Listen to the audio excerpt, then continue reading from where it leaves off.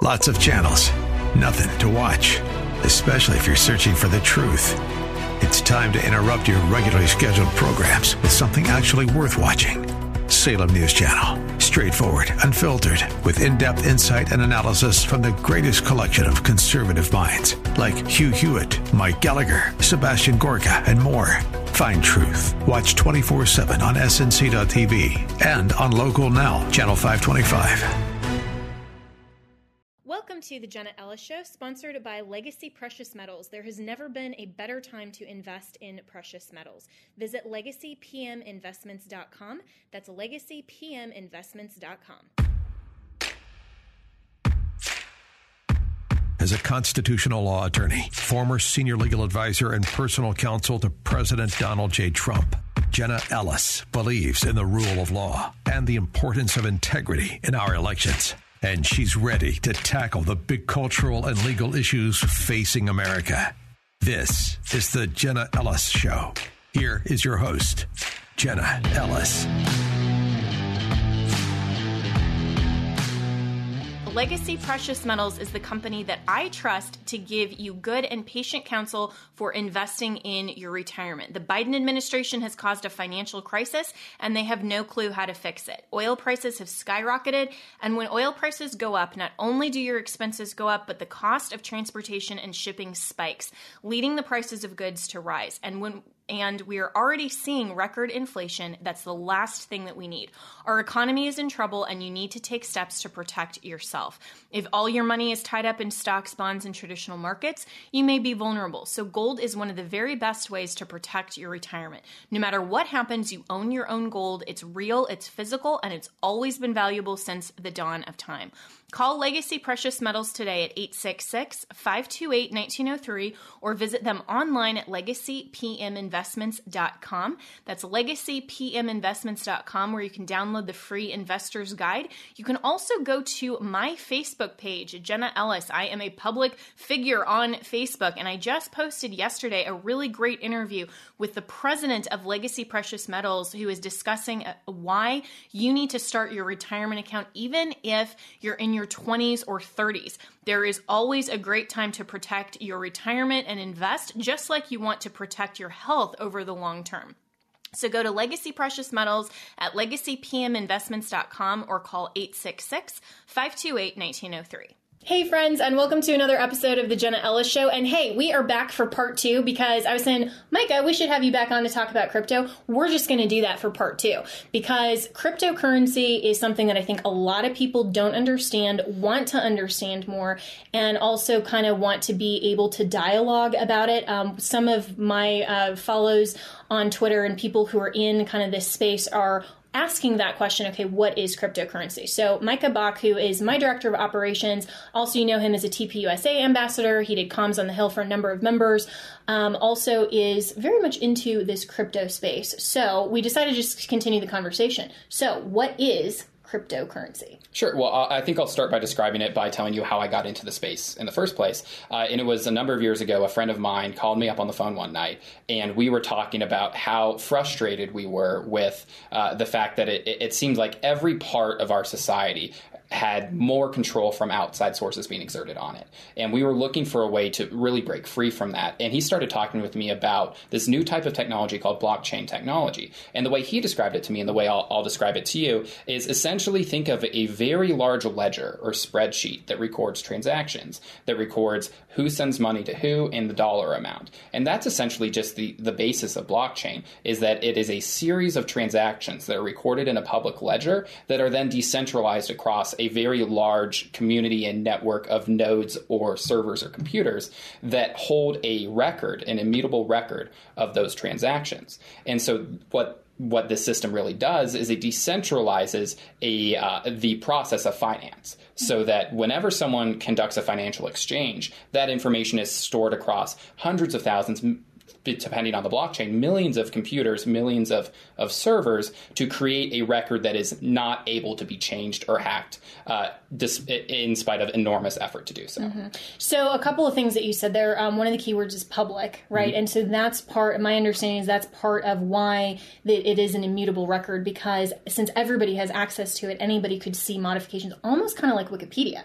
right? Yes, absolutely. So the beauty of it is you can go. Not that I'm advocating for Wikipedia, just saying, like, if you go and look at my profile, somebody really, it's a hit job and it makes me laugh. Anyways, yeah. Well, you're absolutely right. Is that the fact that it's a public ledger and the fact that it's decentralized allows any individual, you or me, to go and look at a series of transactions that have occurred in the last 10 minutes, in the last hour, and see whether or not you see discrepancies between those transactions. And the way you would spot discrepancies is by comparing those transactions to another record of that same ledger, another node, another server that has that public ledger as well. So the only way to theoretically hack a blockchain or to supplant the security of one is to do something called a 51% hack, where you go to the nodes, the servers, and you're able to co-opt over 50% of them. Because in order for the next block on a chain to be scrutinized and declared correct and legal in keeping with the way the chain's been operating, is for a consensus of those servers to look at the hash transaction that occurred. I know I'm using a lot of technical terms, but to look at that transaction and say, yes, this matches what we have in our records. Think of it like... So if you've changed over 51%, then you can say, okay, all of these other copies then are fake, where those might actually be the real ones. Correct. So think of it this way. Say you have 100 accountants that are looking at a business transaction that takes place. You need 51 of those accountants to agree that the business transaction that took place is correct and matches their records. I thought it was 4 out of 5 dentists, but... There you go. Okay. There you go. But in the same way, using the beauty of the blockchain technology, you need 51% of the nodes on the network, the servers on the network, to agree that the transaction that took place matches their records and matches what occurred on their servers or on their public ledger, right?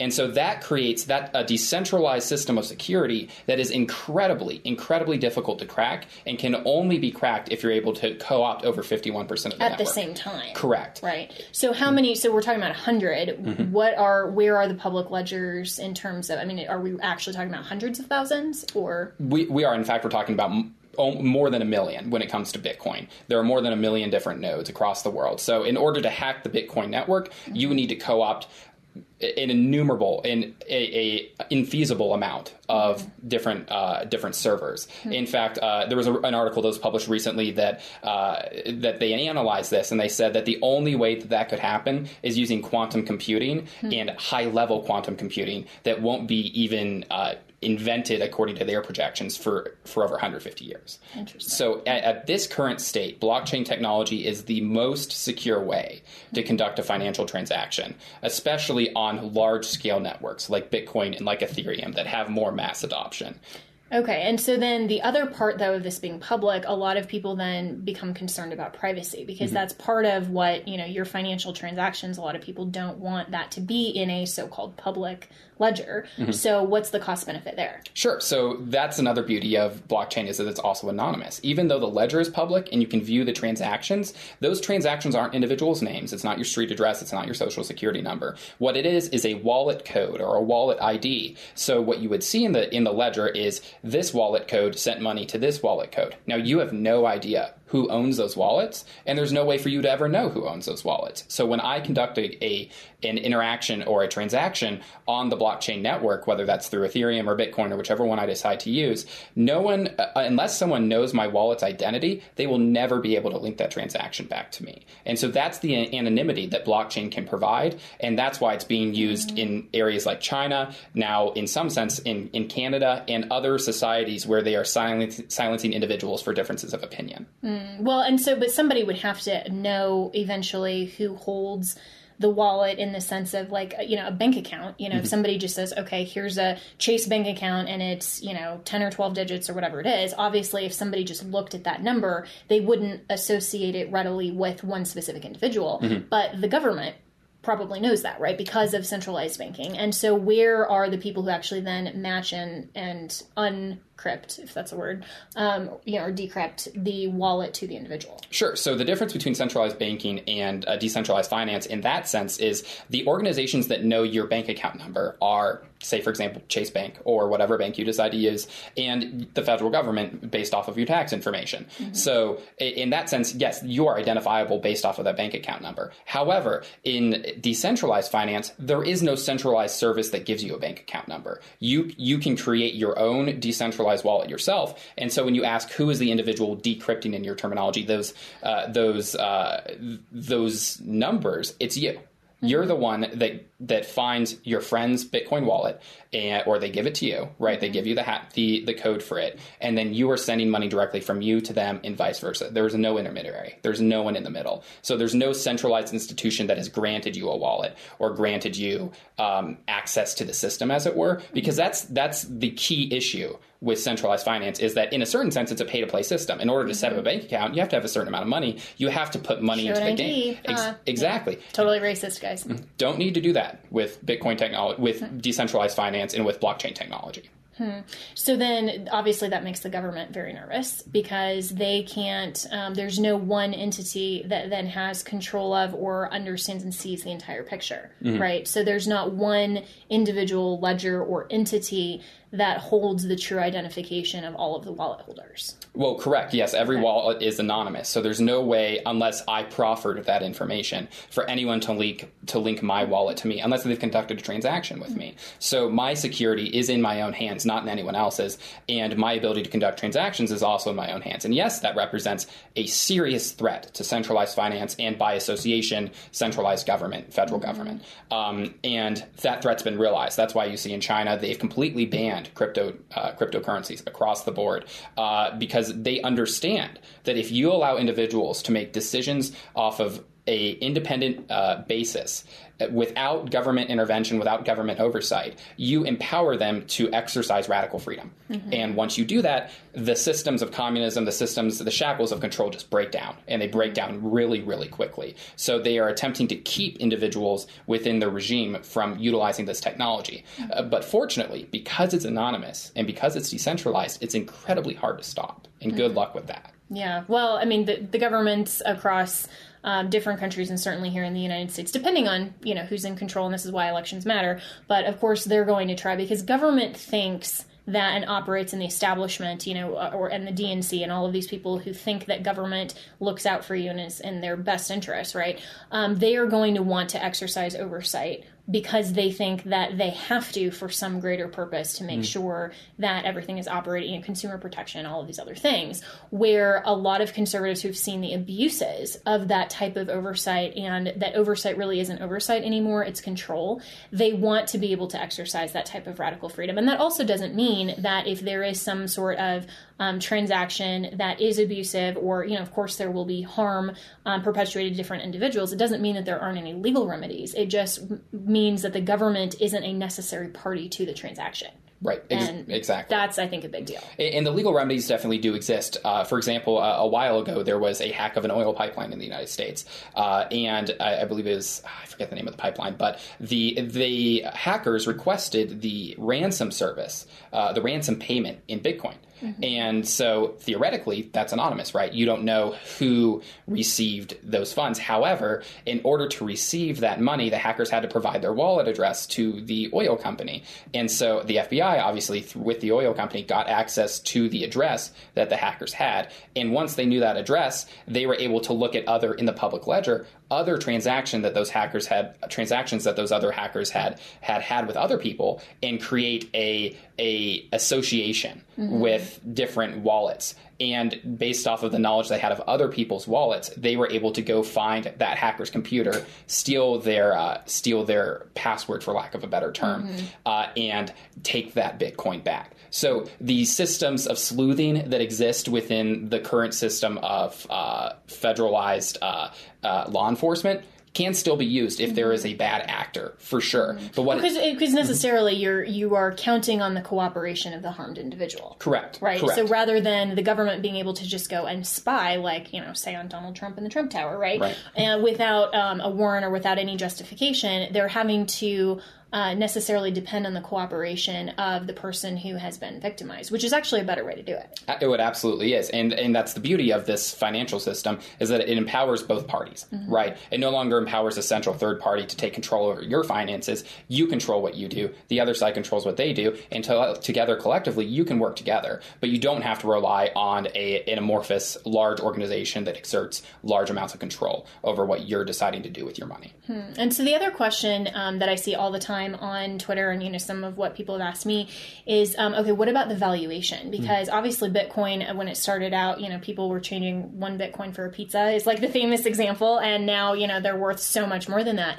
What about valuation when it's not necessarily dependent on centralized banking and that comparison? Well, let me ask you this question, Jenna. What creates the valuation for the U.S. dollar? Is it linked to a gold standard? Is it linked to moon rocks? Like, how do we value our currency in today's society? And the answer is it's entirely based off of perception and based off of rarity, right? So just like any sort of consumer product, right? I mean, the value is what anyone's willing to pay for it. Exactly. And some of the benefits of blockchain technology, Bitcoin, for example, in comparison to fiat currency or the US dollar, is that there is no centralized entity that is able to print Bitcoin, right? In the same way that the Federal Reserve can print as many dollars as they want. For example, the COVID payments that so many people across the United States got, that didn't come from your tax dollars. That came from a printing press. And we're going to reap the benefits of the harms, for sure, of inflation or hyperinflation of U.S. currency, right? But we're already seeing today, yeah. But the beauty of Bitcoin technology and blockchain technology is that can't occur, because the way the blockchain is set up is immutable. There will be over 20 million Bitcoin created. However, once that amount is reached, no more Bitcoin can ever be made. So there's a rarity concept that is most closely analogous to gold. So we value gold because it's rare. It's also pretty, but it's mostly rare, right? And in the same way, Bitcoin is rare. So is it pretty? I would consider it very pretty. Okay. but the two factors here are, do people trust its usage? Do people assign individualized value to it? And then, is there a rarity concept associated? And the answer with Bitcoin is yes, there's both of those. Now, with other crypto technologies, other crypto blockchains like Ethereum, like Polygon, other ones that fulfill a currency role, they also fulfill other functions, and you can assign value to those functions too. For example, Ethereum was one of the first blockchains, if not the first, to institute something called smart contracts, which is the ability to essentially build decentralized applications on their own platform. So you can create you can take out a loan, you can take out a mortgage, you can do any type of financial action that you would have done on the current financial spectrum on the blockchain. And of course, there's value associated with being able to perform those functions in a secure way.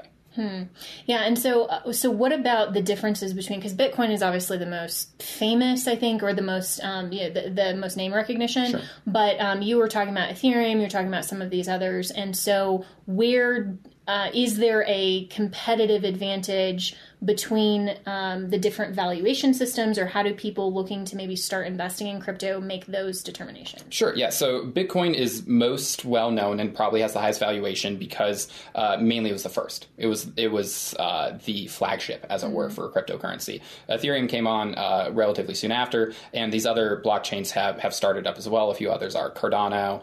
There's the Binance Smart Chain. There's Solana. There's a ton. In the same way that there are a ton of stocks in the stock market, there are a ton of different blockchains that you can get invested in, that you can put your money into their tokens, into their currency, and you can watch the projects that are being built on them in a very unique way. It's like watching AOL or Google or Apple start to build their own infrastructure on the technology that we call the internet today. It's very unique, and it's very, very cool to see that happening. So something that every investor really should, I guess, keep in mind if they're looking to get involved in this is that you are essentially in the Wild West of finance right now. Like, this is cutting edge stuff. This is not necessarily your father's stock market portfolio. And so there's a lot of risk with each project. Some may do well, some may not. You know, no one uses Bing, right? Everyone uses Google. Right. You don't want to invest in the Bing, right? Yeah. But you totally But how do you know? And that's where you have to take maybe some of those risks. And that's why, for example, Legacy Precious Metals is actually one of the sponsors of my show. And one of the reasons that I love talking to their president, Charles Thorngren, and he comes on often, is because he always talks about diversifying your portfolio. And I learn a lot from him, honestly. I mean, not just because he's a sponsor of the show, but because he actually is someone who has gotten into that space space because he wants to help people with their portfolio. And one of the things that he always talks about when he's on is saying, you need to be investing and diversifying. And so, it's not just about the gold and precious metals. They also do cryptocurrency. They also do all of these other different sort of diversifications. So I think a lot of people have this perception that cryptocurrency is then where I need to just go completely. And that's probably, I'm not a financial expert. Don't take my financial advice for things. But what I've learned from other people and what I'm hearing is that you still want to maybe add that to your portfolio, but you don't want to necessarily have that as the single, just like you wouldn't probably put all of your money in one single stock. Yeah. Look, I'm a retail investor in the same way that you are, right? I don't claim to be an expert on what you should or shouldn't invest in, nor would I. But what I see is the beauty of this technology is in its ability to free the individual to make their own financial decisions. And as an individual in the conservative movement, I see the benefit for Republicans. I see the benefit for libertarians, for conservatives as a whole, when it comes to how we want to approach the issues of today, especially the centralization of control in the financial sector and in the governmental sector. So when I look at cryptocurrencies and I decide what I want to invest in, number one, I'm looking at, does the technology provide a function? Does it provide a use aspect for an individual or for an institution?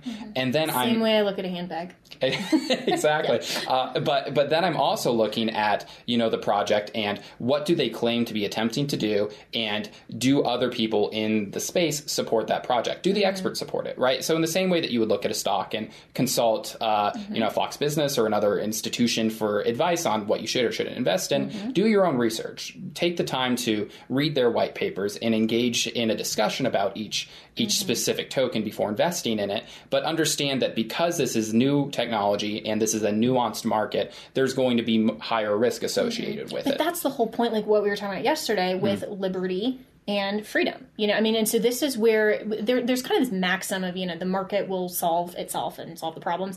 And it's a little overly simplistic sometimes as applied to all of these different concepts. I think people kind of take it out of context just to make fun of it. But truly that maxim really means when you're looking at decentralization, when you're looking at all of these options in the new frontier, this is why this innovation and this entrepreneurship is so incredibly fascinating. It's because, mankind has always said we want to set out and discover and have more adventures and have more opportunity and be able to then go into the next generation in whatever field we're talking about.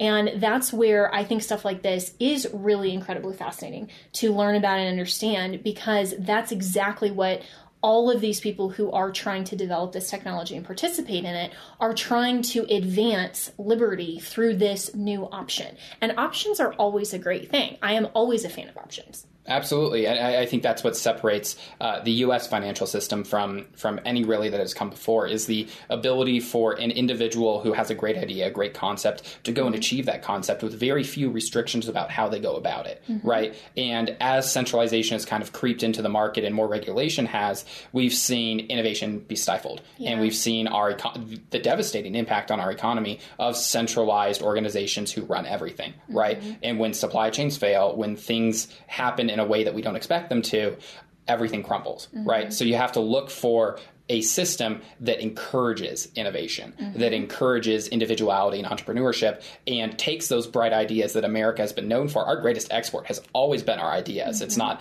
anything else. It's the ideology that America provides that we've exported across the world to great effect. That is the American dream. Exactly. And Bitcoin and cryptocurrency, while Bitcoin and that concept didn't necessarily originate in the United States, it has been weaponized by the American people and by American investors in a very good way to promote individual freedom, because it fits into our ideology. It fits into this concept that, yes, I get to decide what I want to do with my money. I am able to make that decision much better than any centralized institution or any government ever will. And so put the money back in my hands and watch me go work. And that is the whole concept of ownership. And when you actually have ownership over your decision making and your finances and your, how you raise your kids and what job you want to go and participate in, that encourages and fosters passion for what you're doing. And that type of ownership is so important that you don't see in other sorts of regimes where where you're giving over all of your rights and liberties and everything else over to the government that then says, okay, this is how we're going to decide to spend your money for you. And they have no risk because there's no ownership in the government. And they just say, well, this is a bunch of somebody else's money that we're going to go and take and use however we want to.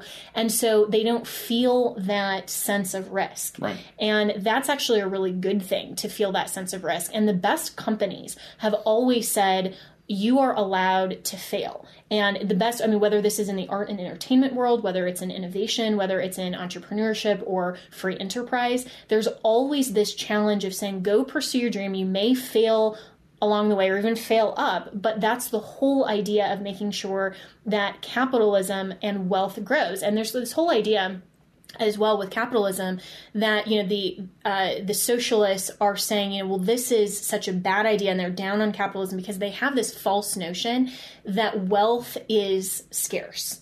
And that if one group of individuals or, you know, a number of people attain wealth, then that necessarily means that other people won't be wealthy. But in a truly free market capitalist society, the more wealth you create, there's now more of a surplus, and you can then hire more people and you can give them opportunities and you can develop them.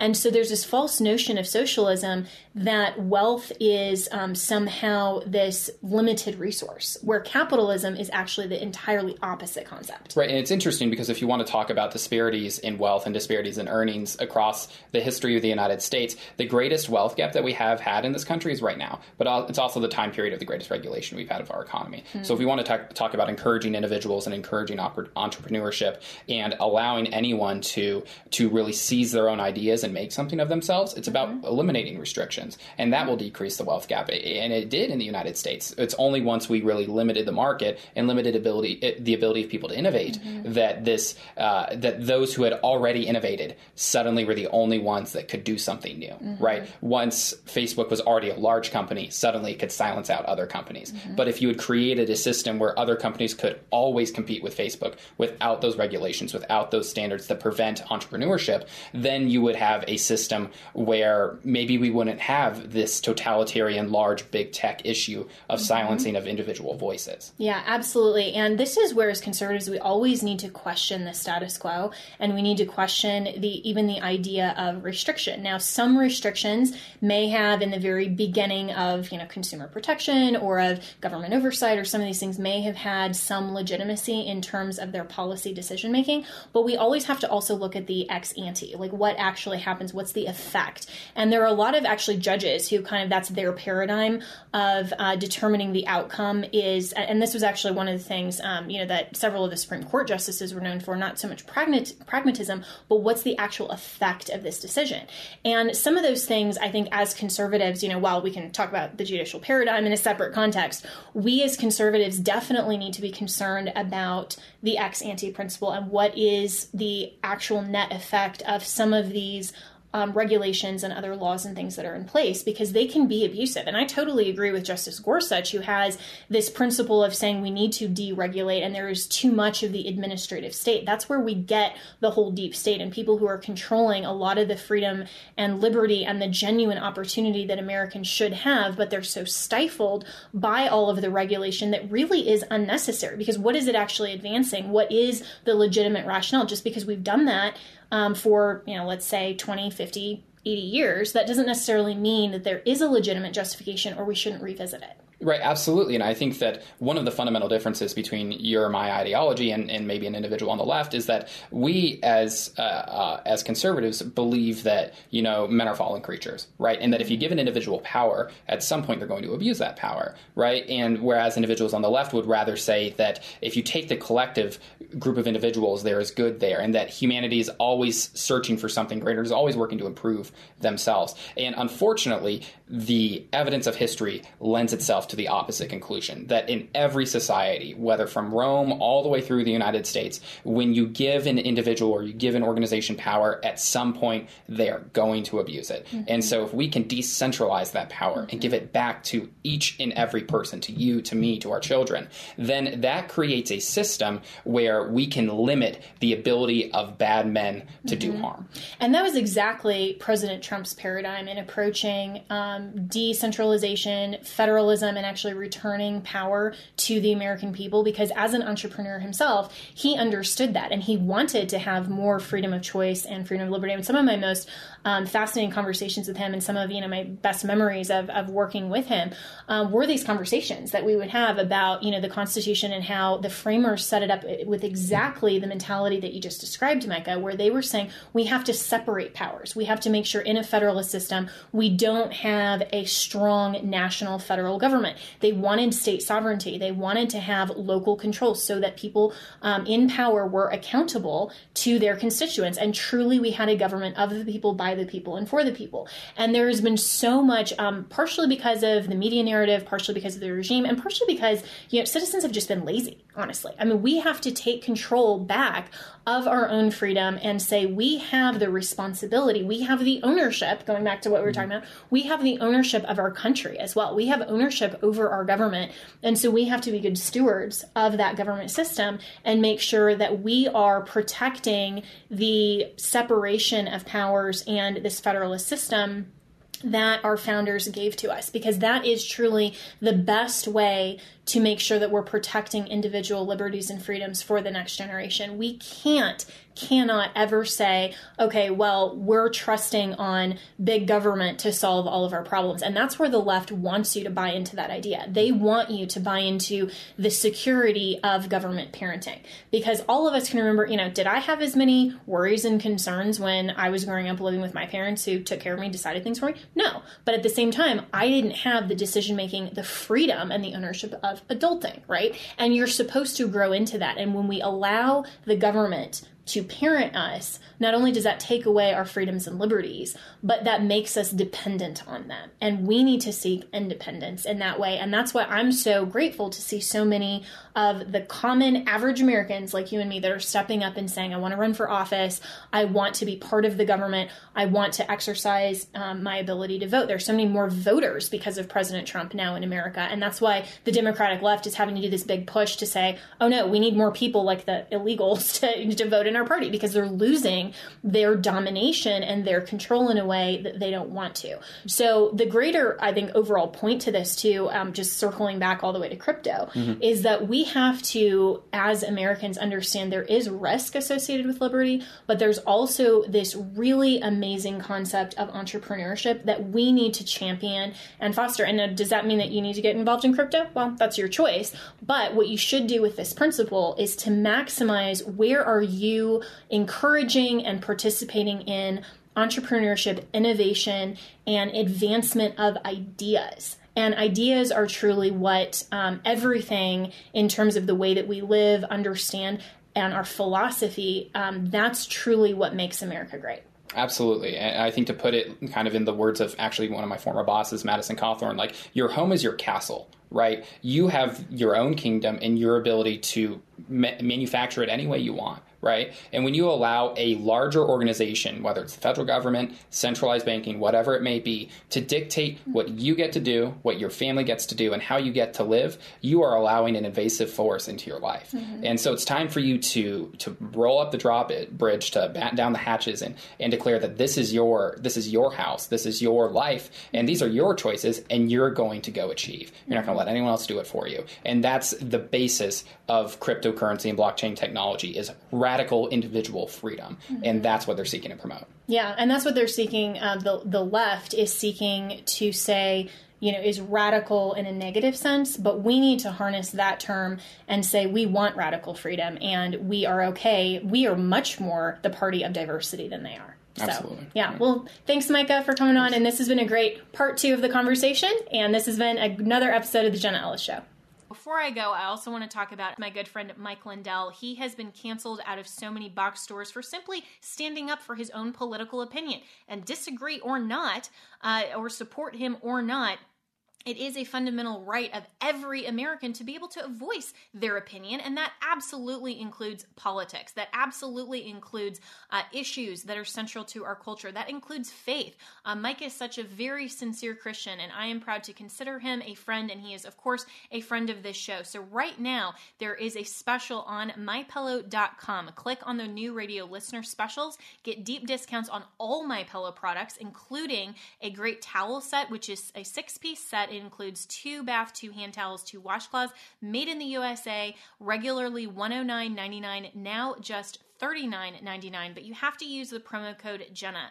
That's Jenna. That tells Mike that you listen to this show, you're happy that he is a sponsor of this show, and you will get great discounts, but use the promo code Jenna, that's Jenna, either at mypillow.com or call 1-800-564-8475 and use the promo code Jenna.